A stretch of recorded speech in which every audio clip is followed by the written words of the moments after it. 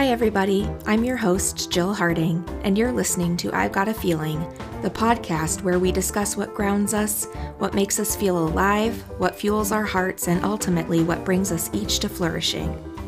On this podcast, I have conversations with friends I've known for ages, people I've only just met, and people who inspire me by how they demonstrate flourishing, at least from my vantage point. The guests on this show are from a wide variety of backgrounds, belief systems, and life experiences, and I hope that from these interviews you gain a sense of the breadth of unique examples of what flourishing can look like, and take these ideas as inspiration to discover how you might create wellness and flourishing in your own life. Welcome back to I've Got a Feeling podcast. Today we have my neighbor and friend Bliss Boaden on, and I'm so excited to share this conversation with you. She is a birth and postpartum doula. She has put a lot of work into developing her own understanding of flourishing for herself, and I loved speaking with her about what seasons of life can look like, how you can pursue flourishing in all different types of seasons, and how can you respond to your needs in a way that seeks balance and not overcompensation. So welcome to today's episode, and I hope you enjoy.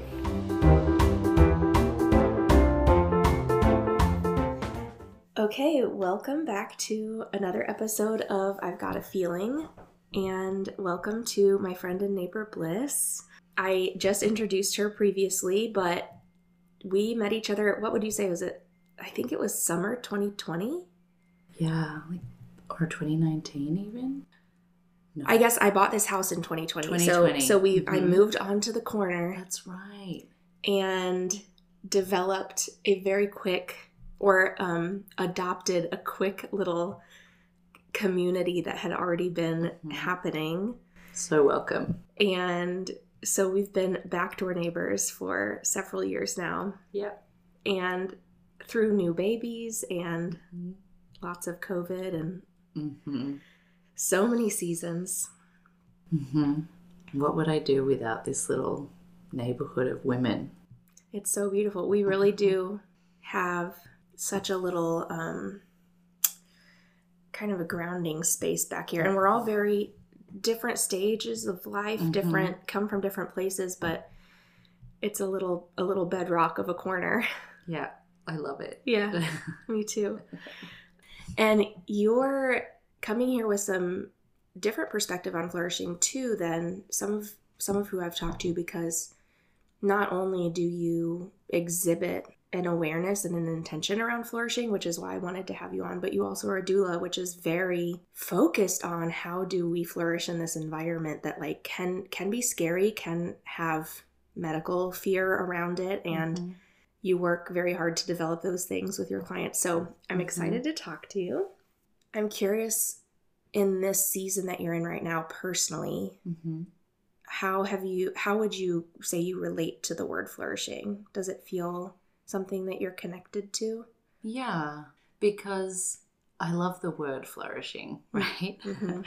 It's so much more than growth or expansion or, but it encompasses those things. For me, I am constantly assessing and checking in with myself when I have the space to. So the season I'm in is about to have a third baby. And each time I have had my only experiences with depression, being in it, not knowing the first time what was happening, really, and then realizing it. But when you're in it, it's quite hard. The depression itself. Yeah. Yeah. And then the second time around, which was I had a baby during COVID and no family and no community, no connection, no touch, Then I knew, this is back. And it was worse, understandably, I think.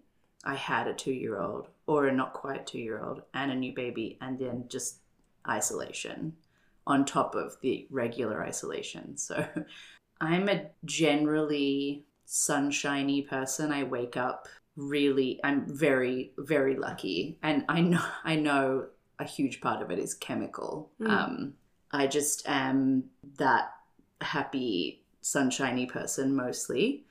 And so the depression that came with both my postpartums for the first kind of 6 to 8 months, the second time around, I think, was a real knocked me, but also gave me an insight into the other end of the spectrum, to my kind of easy joyfulness.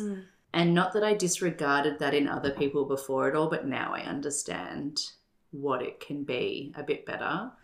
And so if we're talking about flourishing, that's one of the reasons why in this particular season, I'm checking in, because I'm about 2 months away from having a baby. And so I'm pretty sure I'm about 2 months away from having, if not as bad as it was last time, a pretty intense emotional dip. Yeah. And I'm just doing what I can do to do the things that I do that make me feel like I'm flourishing, like pouring into all my cups is kind of what I think of, and balanced, you know. I think you and I have spoken a little bit about the Enneagram. Yeah. I was just talking to someone yesterday about it. It reminded me that I had a conversation with someone who said, you know, whatever your Enneagram number is and who you are, there's the side of it that's hyper stimulated and it's not negative or positive, it's just hyper stimulated. Then on the flip side of that, there's understimulated. So if you're a 7 or a 2 or whatever, what does an understimulated 2 look like? Interesting. Another word for that would be depressed, I guess, you know. And then what a true 7 or 2 or whatever is the balance in the middle that helps you flourish, because you've arrived at the best of what that 7 is. Yeah. You know? So that conversation has really helped me recognize when I'm, like really heightened, vibrating really hard at that peak level. And that's not healthy. Just like being in a funk isn't healthy or balanced, you know? And then recognizing when I am balanced and flourishing, doing the best that I can be, you know? Yeah. You know, in the last episode, my guest and I introduced the idea of the Enneagram for people who didn't know, and we talked a bit about it as well. And I think that what you're saying is so helpful also because, not that maybe we don't all naturally have a desire to know ourselves more, but you're indicating that having that kind of awareness of maybe the edges of the movement that your own experience can take helps to normalize some of those things that can feel more extreme when you're in them. But it helps you to know too that it's maybe seasonal and it can come back to center. Yeah. Which, you know, as you said in the beginning, you really don't fully, in a gut sense, know what it means to be depressed until you've had depression. And it's something you can get lost in if you can't see it as seasonal, you know? Yeah. And I love that some of these tools are available to us to know and become familiar and intimate with what those different seasons can look like for us and how we function in the world and what motivates us. Yeah, I think it's hard, like in the winter season, if we're talking about a funk or depression, having depression, living through grief, you know, whatever. Let's talk about it as kind of winter or fall. Things aren't in the earth like sprouting up. It's not new life. It's not the season of baby bunnies and tulips, you know. It's not colourful, especially in like where I'm living now versus Australia, right? Which has a different winter. But it's grey. There's no leaves on the trees. The grass dies. Like, it's all encompassing. And that if you're living through that season emotionally, it can feel really hard, you know, when you're in January. Don't you think about April's such a long way away? It's like, is it ever coming? Yeah. You know? And I have learned along the way, I'm going to be 40 in a couple of years, so it's been a second. As an adult on a journey of how do I respond to where I am and what I need to find that balance. And I used to seek the hyper positive, the super stimulated. Like in my 20s, there was very living around the world, but I would get bored somewhere or challenged or triggered by something, and I would literally buy a plane ticket and move somewhere else in the world, Yeah. Actually physically escaping, dealing with the come down, if you will. And so this feels really like flourishing for me now is grounded and stable and intentional. It's a great word that you use. And conscious is a word that I use a lot. Like I'm consciously seeking to give myself what I now know a bit more about that I need, like lots of social interaction followed by or partnered with lots of space and alone time. Yeah.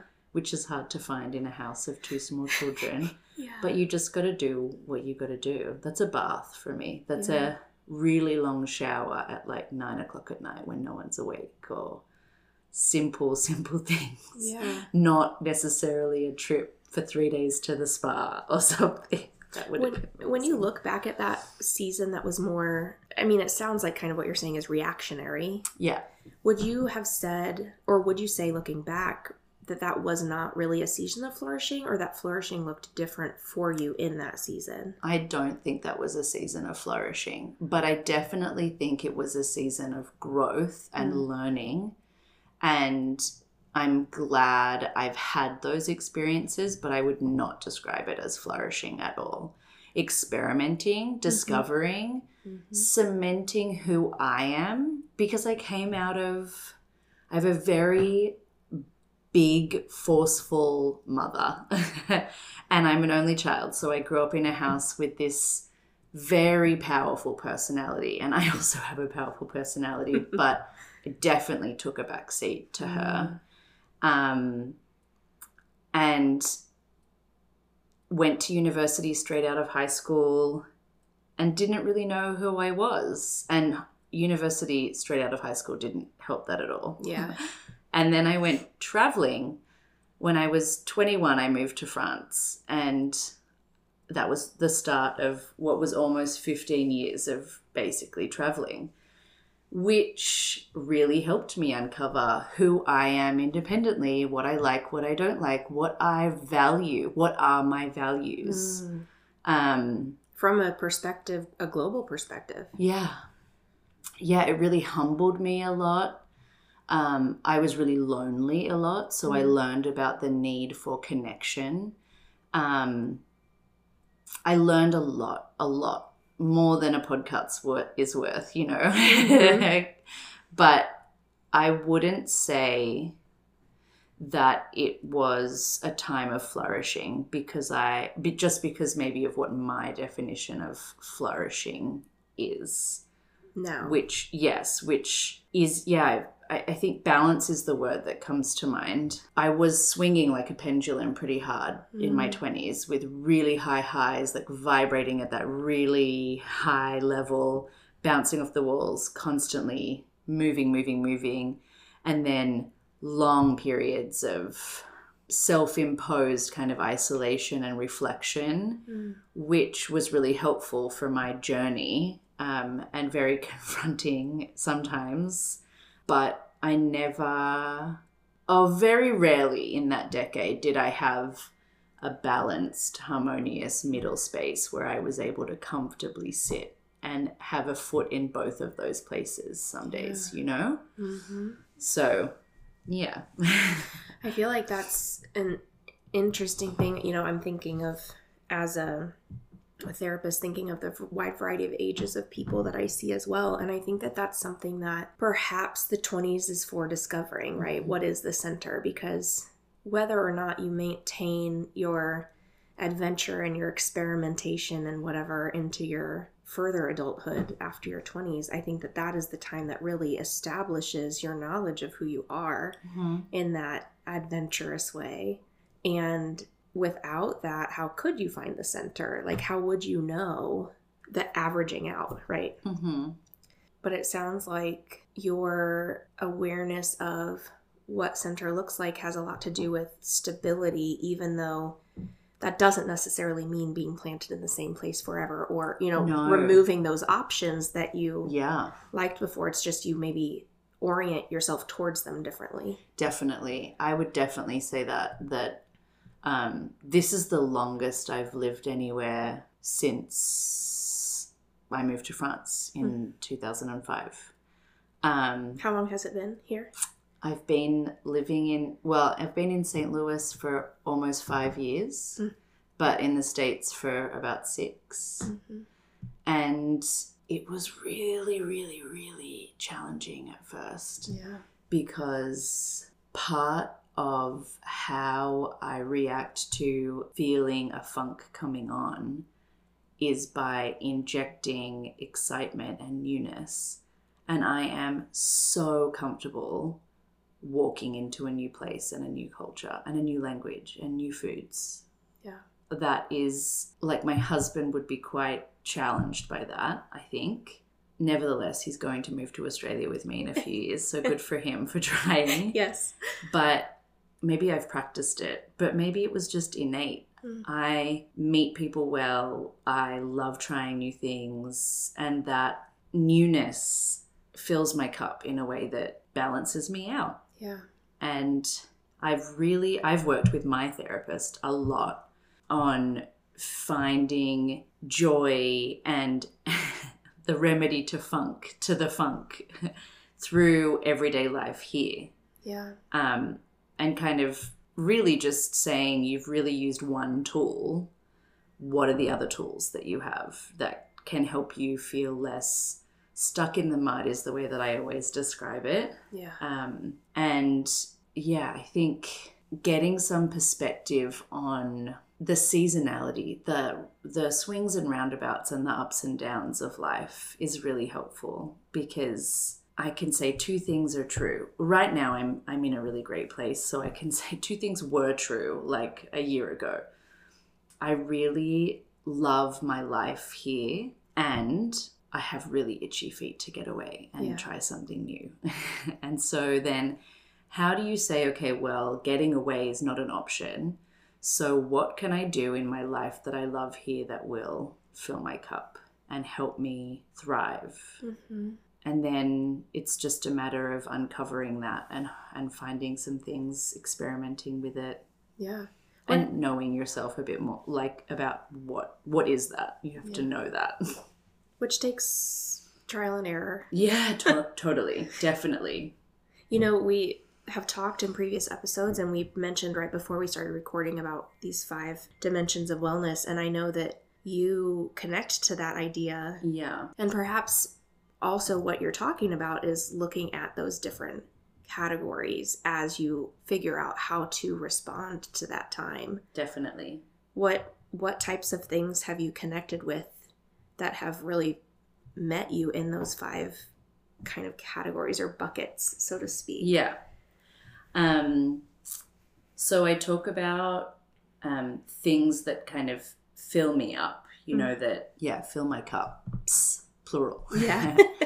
And I know that social or connection with people is a part of that for me. So am I spending too much time at home with my kids and my husband, who works from home and is an introvert, and not spending enough time scratching my extrovert itch, or talking to friends and filling that cup up and maintaining and growing those relationships outside of my kind of nuclear family, which when you've got young kids, I think is really easy to just get sucked into that. There's so much to do, and little people need you all the time. Yeah.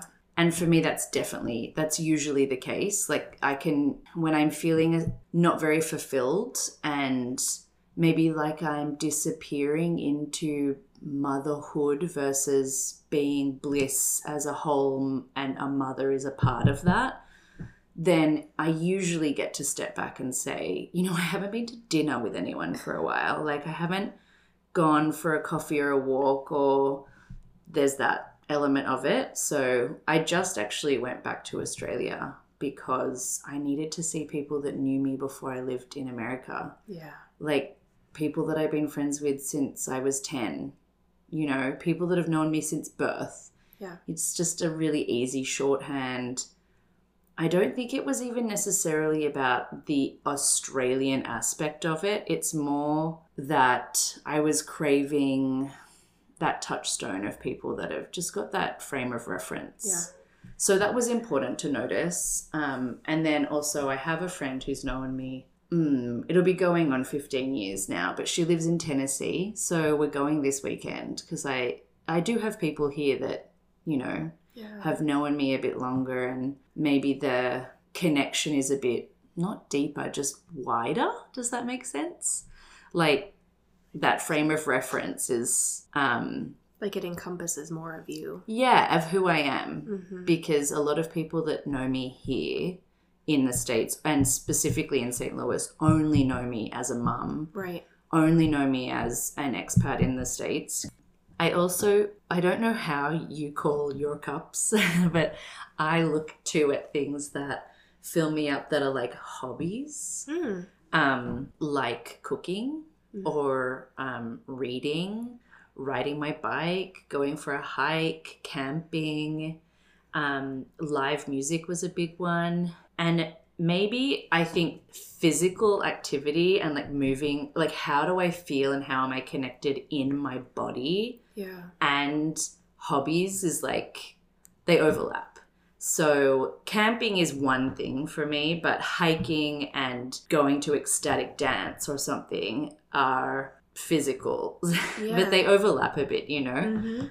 So kind of leaning into like, is there a gap in that? And there usually is if I'm feeling like I'm down in a funk, or have I overextended myself? Like, did I take a tap class and a ceramics class and I have to cook dinner and I'm rushing, which I did. I signed up for a yoga class, but it was at night, and I found like I was buzzing until 11 p.m. or something because I was just so frantically trying to finish my afternoon with my kids, feed them, help my husband kind of get them down, race off to yoga, and then try and zen and then come back and like, oh, I still need to do this. And, you know, so it goes both ways. And I look at health. Am I taking my supplements? Am I drinking enough water? Have I been emotionally chowing down on like chocolate is my thing, or like cheesy carbs, you know? And that when I crave those things too, I now know to say, okay, that's a real emotional response for me. That's about needing. Right. Like a little clue to you that something emotional is happening for you. Yeah, because I feed my body really well. In my 30s, I now know how to do that. It took me a long time. It took me having kids really to work out intuitive eating and stuff. But I nourish my body really well when I'm balanced, and when I'm, you know, I keep talking about when I'm depressed or when I'm like vibrating at that super high level. If I'm vibrating super high, I don't eat, and I lose a lot of weight, and I'm maybe just like eating sugar or fruit or something to just get quick energy. Yeah. And people always say, which is why you shouldn't comment on people's body, oh, you look great, you've lost weight. Ooh, and it's like, oh, you don't know. Yeah. I'm like, it's not a good sign, actually. No, it's not a great sign for me. It's like angular face, and people are like, I love it. Wow. Like, well, you're not going to like it then in a few months when I'm happy and fat. But the same with, it's the opposite. I like sit and eat cheesy carbs and chocolate and kettle chips and stuff when I'm feeling the funk of depression and slowness. So if that happens, I check in with health. How am I going? Have I skipped 3 months of acupuncture? Oh my gosh, I have. Have I stopped going to the chiro? Like, I stopped making appointments for things that are physical self-care, self-care with health or something. Stopped swimming, stopped walking, you know. And then what is my other cup? I sometimes look at my physical space around me. have you ever felt like you can zhuzh your room or your house and like give your physical space like a spring clean and change your mood? Like the feng shui of your energy almost. Mm-hmm. Yeah. New curtains, a couple more plants, finally framing those photos of the kids that we took 4 years ago, you know? My husband will organize. He like lets things get really chaotic, and then to bring himself back to center, he'll spend like a full afternoon or a full day very precisely organizing things, playing music, and just that's a real gift to himself. And I do something similar, I suppose, and I'll organize my bookshelf by color and buy some new or put on some new bed sheets and maybe move the aspect of the bed around or something, just kind of assessing like what it's easier than moving to Paris, you know what I mean? Like, right, but it's still bringing the newness into your experience. Yeah, like literally opening a window and like letting some fresh air blow, but like figuratively as well. So I do kind of do like a little checklist of ways that I might have been missing giving myself some of the things I needed. And then one of the bigger things is that my therapist and I are still trying to tease out. It's kind of like I wear multiple hats. There's the traveler, there's the mum, and I suppose / wife, although Pat and I have our own relationship separate from the kids, you know, but family maybe. And then there's professional. I think sometimes I fall into a funk and I'm not flourishing because I'm not contributing to the household in a working way. I'm still teasing that out with my therapist. It's not like I need it to be even. It's not about finances. I could make $1 a week and feel like I did it. Or volunteer or something, you know, but there's a part of me that wants to work towards something in a way that raising my family doesn't fulfill me in. Like it's definitely amazing work being a mum, and I think I'm doing an okay job some days. But there is an aspect of working at something that really lights you up, like being a birth and postpartum doula really lights me up. For you, does it connect to like an idea of purpose? Maybe. Is that what it is?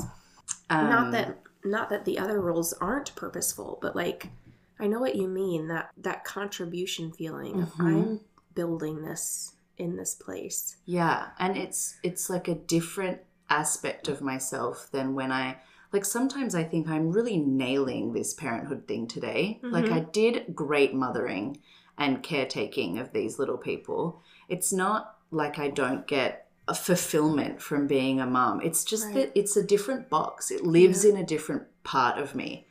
And maybe as I walk down the motherhood journey, I'm learning a little bit more about or leaning into the idea that becoming a mother adds a wing onto the house that you already lived in. It's not where you now moved to live forever. I am still to go with that metaphor, like the house I built, and then I added motherhood. But it's an expansion. It is an expansion of who you are instead of a revision of who you are to just have motherhood. You know, you don't erase the person who maybe was working, maybe wasn't, but had other things going on, and dreams and friendships and relationships and needs and all of that. So the working part, it's definitely not about making money. It's not about an idea of, you know, quote unquote success. And a whole other tangent is the American idea of quote unquote success and the kind of treadmill about that. And different cultures have very different... The hustle culture. It's dangerous for mental health, I think. And you see right now in France, in Paris and specifically, they're taken to the street because they're proposing to raise the retirement age from 62 to 64. and they're going bonkers about it. And they have a 35-hour work week and they stick to it. They have these long lunches. I lived in France and I taught at a school, and I loved it. And listening to them talk about, from birth, being in that culture, what work is, what balance is, what flourishing is. And it's definitely not, Wall Street, right? Penthouse apartment, millions of dollars, fancy car. Right. Or I worked 80 hours. Oh, I only worked 70. Dang, he's ahead of me. Right. Always a competition, always a grind. Yeah. So the work thing is, I don't know. See how I can't put my finger quite on it succinctly? Me and my therapist talk about it. But I definitely know that I will step out of work to have a baby actively by choice, and it will definitely impact my mental health, even with the knowledge that I am choosing to spend this time with my beautiful baby. That will help me deal with it, but it will also mean that there's a big part of me that's not flourishing. Yeah. And I will eagerly await the day when I can, because I usually nurse my children over a year.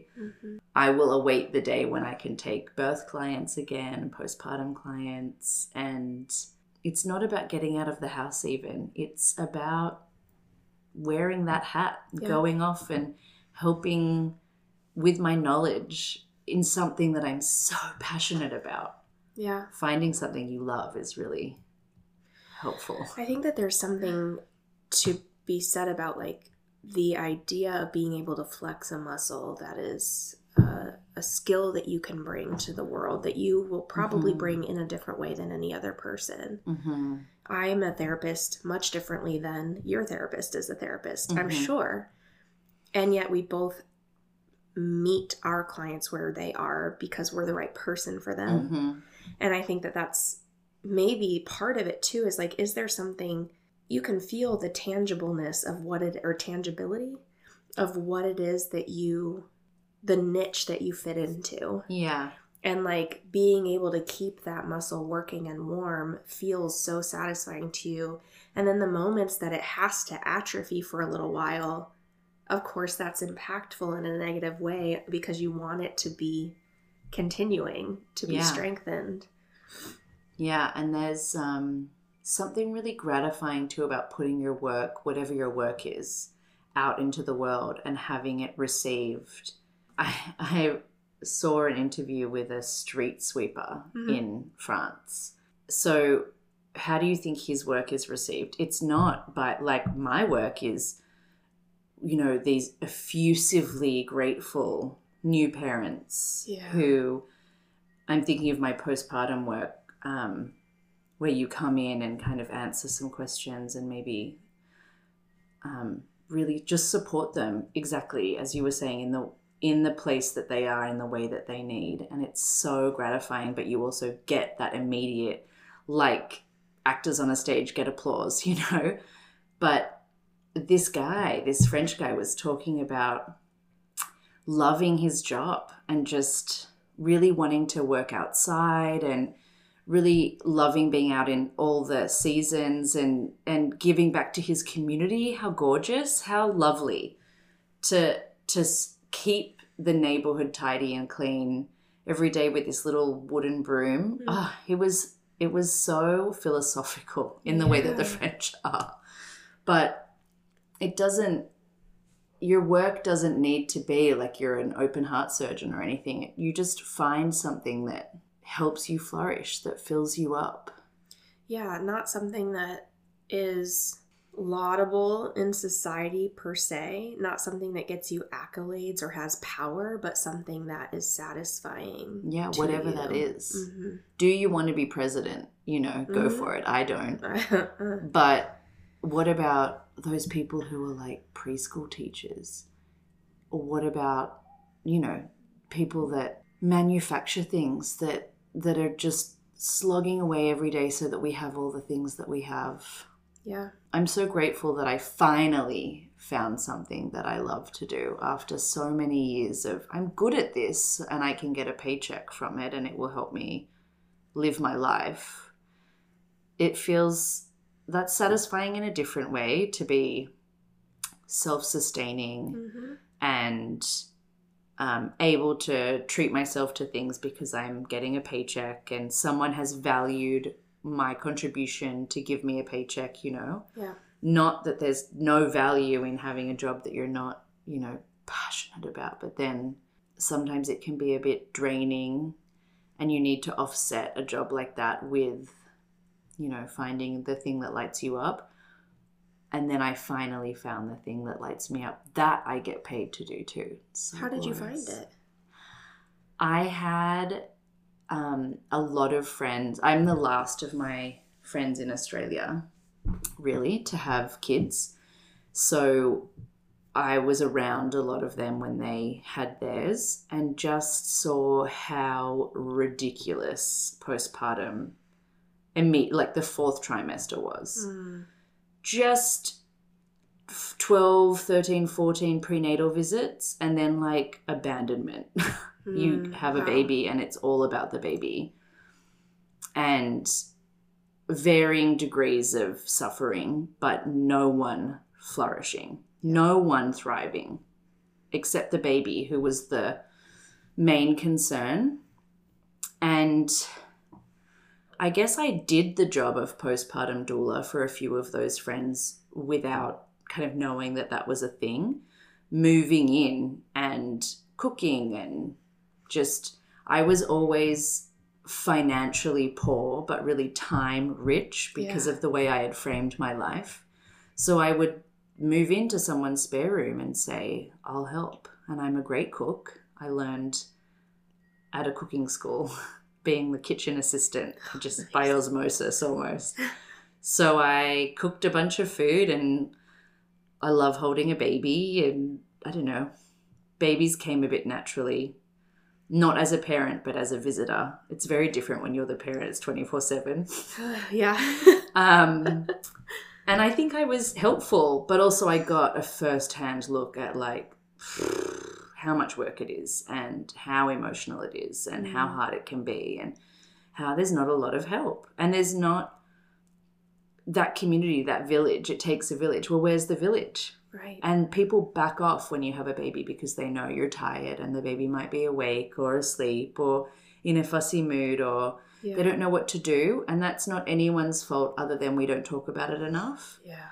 And I talked about it. And I love women. I've always loved women. So women's spaces, women's stories, women in community.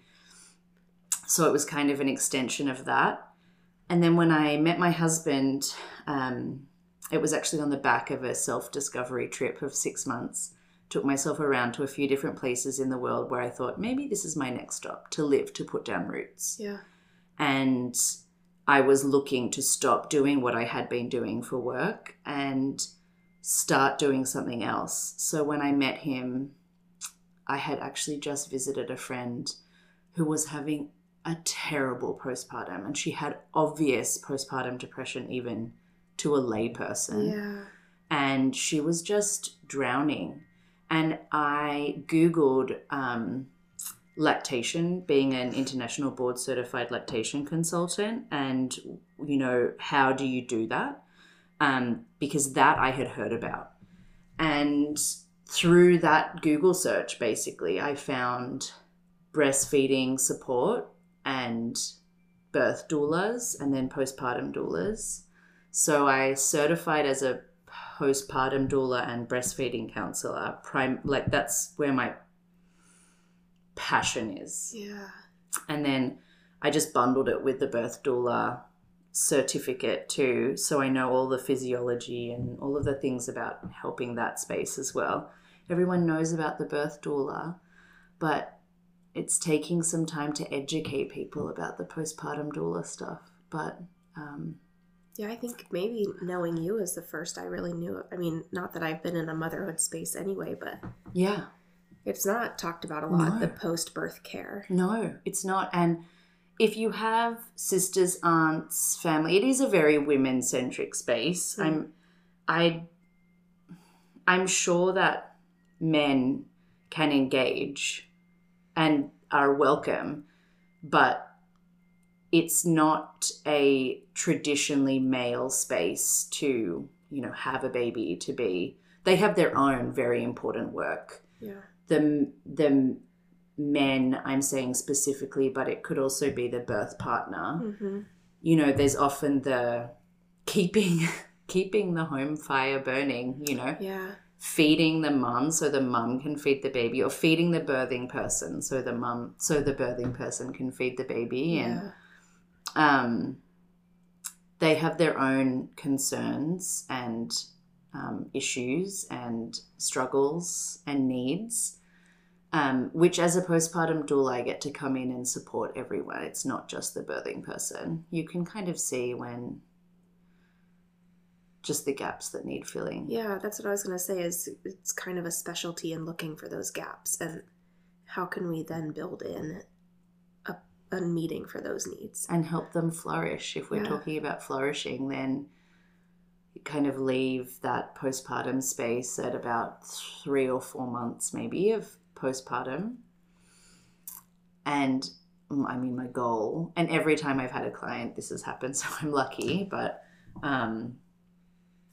leaving them, if not perfectly, then getting there. Mm-hmm. You know, the first 3 or 4 months can be tough. Mm-hmm. 4 months, a lot happens to the baby that can throw you for a 6. It's a cricketing. That's an Australian term, I think. I know what you mean, but that is a cricketing term from my grandfather. But it's important too, I think, if I'm talking about the postpartum space, mm-hmm. to, you know, when I was talking earlier, I was talking about my whole life, mm-hmm. and like a really grand idea of flourishing. But there are those like micro spaces, like the 4th trimester. You might not be flourishing at work. You know, your marriage might not be suffering or flourishing, just maintaining. Mm. But there are ways within that space to find balance, harmony, and feel like as parents you are on the journey towards flourishing. Yeah. And you just take that little snapshot of that time. And sometimes you just have to focus out, and sometimes you have to focus in. Yeah. In order not to get lost. You can't, when you have a new baby, I don't think you can focus on everything. You can't pour into your friendship cups. Right. Well, and, you know, I think that brings out a good point, that flourishing, you know, I've said this before on this podcast, like, it's not a destination. And so what flourishing really looks like in seasons is being responsive to the needs in that season. It's flourishing for you today is not what flourishing might look like for you in 6 months or 1 year ago. Mm-hmm. And how do we let ourselves have eyes for that and build towards that wellness, even if it's a low season, knowing what might bring us some wellness in that season, not having the same expectations of what that might look like in a higher season. Mm-hmm. Yeah, you can't, I mean, I can't expect of myself to feel as good as I do now at the beginning of spring, when I've had a really beautiful pregnancy, when I'm working a lot. Like I so many of my cups are full right now. It's a great season. Mm-hmm. And then, not that having a baby's like horrible, but I will be depleted. So those cups that are full are going to start to feel emptier. And how is that going to snowball a little bit emotionally? Not to mention the hormone shifts that just inherently happen. So you just do feel a bit baby blues is the first 3 weeks. If it goes on longer than that, it's talked about as postpartum depression. Okay. And the baby blues is really natural and it's hormonal. It's almost universal. And it is about, you know, it took you 10 months to get there hormonally, and now you're stepping down. It takes you a little while to do that too. And then some people, for whatever reason, and there are so many reasons that can trigger it, also have postpartum depression. And I think if I would be doing myself a real disservice if I had the expectation in 6 months that I feel like I do today. Yeah. But it's hard to be in that place. I'll be in really high highs, beautiful days with the kids, really lovely mornings with snuggles and kind of milky moments with a baby, but then like juxtaposed with just like 3 kids crying or something, or, you know, feeling the pinch of like not working and not sleeping, and so like a little bit less money coming in, so a little bit less luxury, so but also a little bit less sleep and all that stuff. Yeah, you have to take it for what it is, and that will be a different season for me for sure. And I think I just have to revel in seasons like this where I feel great and like a little squirrel, you know, kind of stock up. Yeah. But take this time, for me specifically, because I'm moving into a season, like I can tell I'm going to move into a season of depression. Some people have seasonal depression. I mean, I do a bit too. Yeah. It's not terrible, but it is good to have those plans if you know you're going to have, like, if you're cyclical and you are going to go up and down, like if you're in an up, saying like, okay, maybe I need to plan like a weekend away for 3 months from now, or like having my trip to Australia planned for the middle of St. Louis winter was really powerful for my mental health. Oh, yeah. And talking to people about how hard the immediate postpartum is helps, because then people know that I'm having a baby and it will be hard for me. My parents are coming. I've hired a postpartum doula. I'm like doing the things that I can. It won't stop me from going there mentally. But it might buoy you a little bit. And it might stop it being so severe like it was last time in COVID, because surely that was so bad for the reasons I mentioned before. Oh, yeah. Right. Well, because, you know, we literally live next door. I couldn't even, for at least the first month or two, hardly even look at the baby. I mean, I could. But, you know, there was so much restriction around your experience just because of lack of safety. Yeah. And then we finally, like, lit a fire and sat out the back separated. Yeah. But at least, I mean, that was so nice. Yeah. Yeah. We're running out of time, but I'm curious, thinking about, I don't know which way you would want to take this, but either young Bliss, a young version of you that didn't have all the self-knowledge you have, or a version of you that was in a lower place. Like, what would you say, knowing what you know about how you flourish now, like, how would you encourage that version of you? I think I would tell younger Bliss, who hadn't discovered this yet, that to strip away some of the things and really maybe investigate different feelings when you have them. Yeah. To be more introspective, I suppose, because I did spend my younger days vibrating around. But one of the ways that was most powerful for me to work out what works and what doesn't work, what brings me true joy or balance or, you know, discomfort and sadness, anxiety, is by sitting in the feeling intentionally. So I feel great. Why do I feel great today? You know, it's because I did some gardening and my hands were in the soil and my feet were bare. Simple things that I now know about myself, that like really grounding into grass and soil with my feet does something for me. Simple. It doesn't have to be massive. I now know, because I've lent into it, that a bath is a huge, it's a way for me to regulate really quickly if I need it, you know? And in winter, a really cozy woolen jumper, wait, you call them sweatshirts here. A really cozy woolen sweatshirt feels like a bath. Like it does the same thing for me. So I have one gorgeous, chunky woolen sweater that comes out on days when I'm like, but it's little ways to,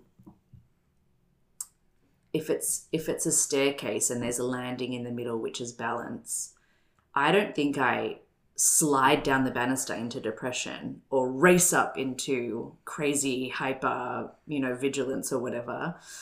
I'm on the landing and I take a step at a time, down or up, And so those little steps are the jumper,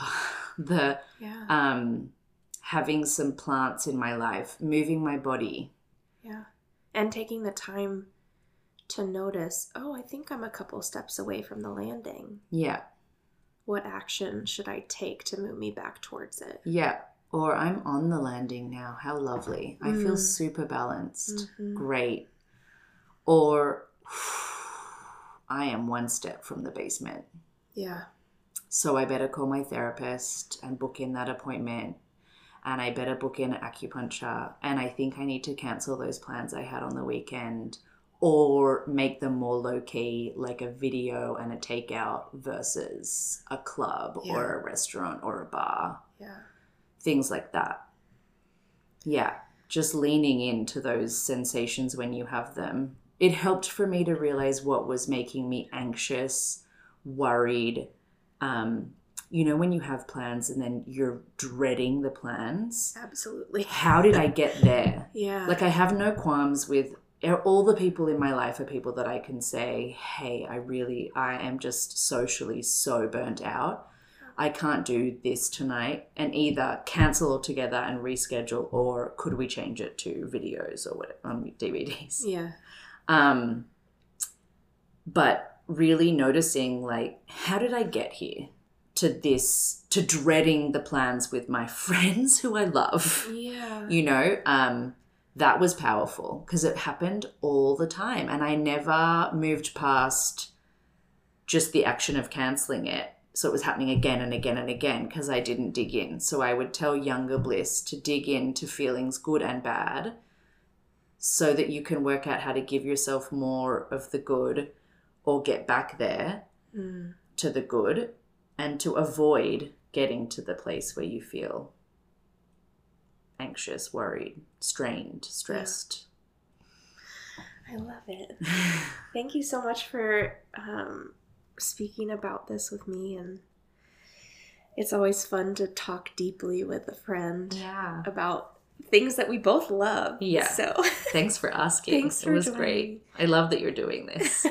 It's very fun. I think for me, it is one of those things that contributes to balance. It like indescribably, like you said, feeds something, a muscle I didn't know I loved using. So. Great. I love that for you and for everyone listening. Thanks everyone for listening, and we'll see you next time.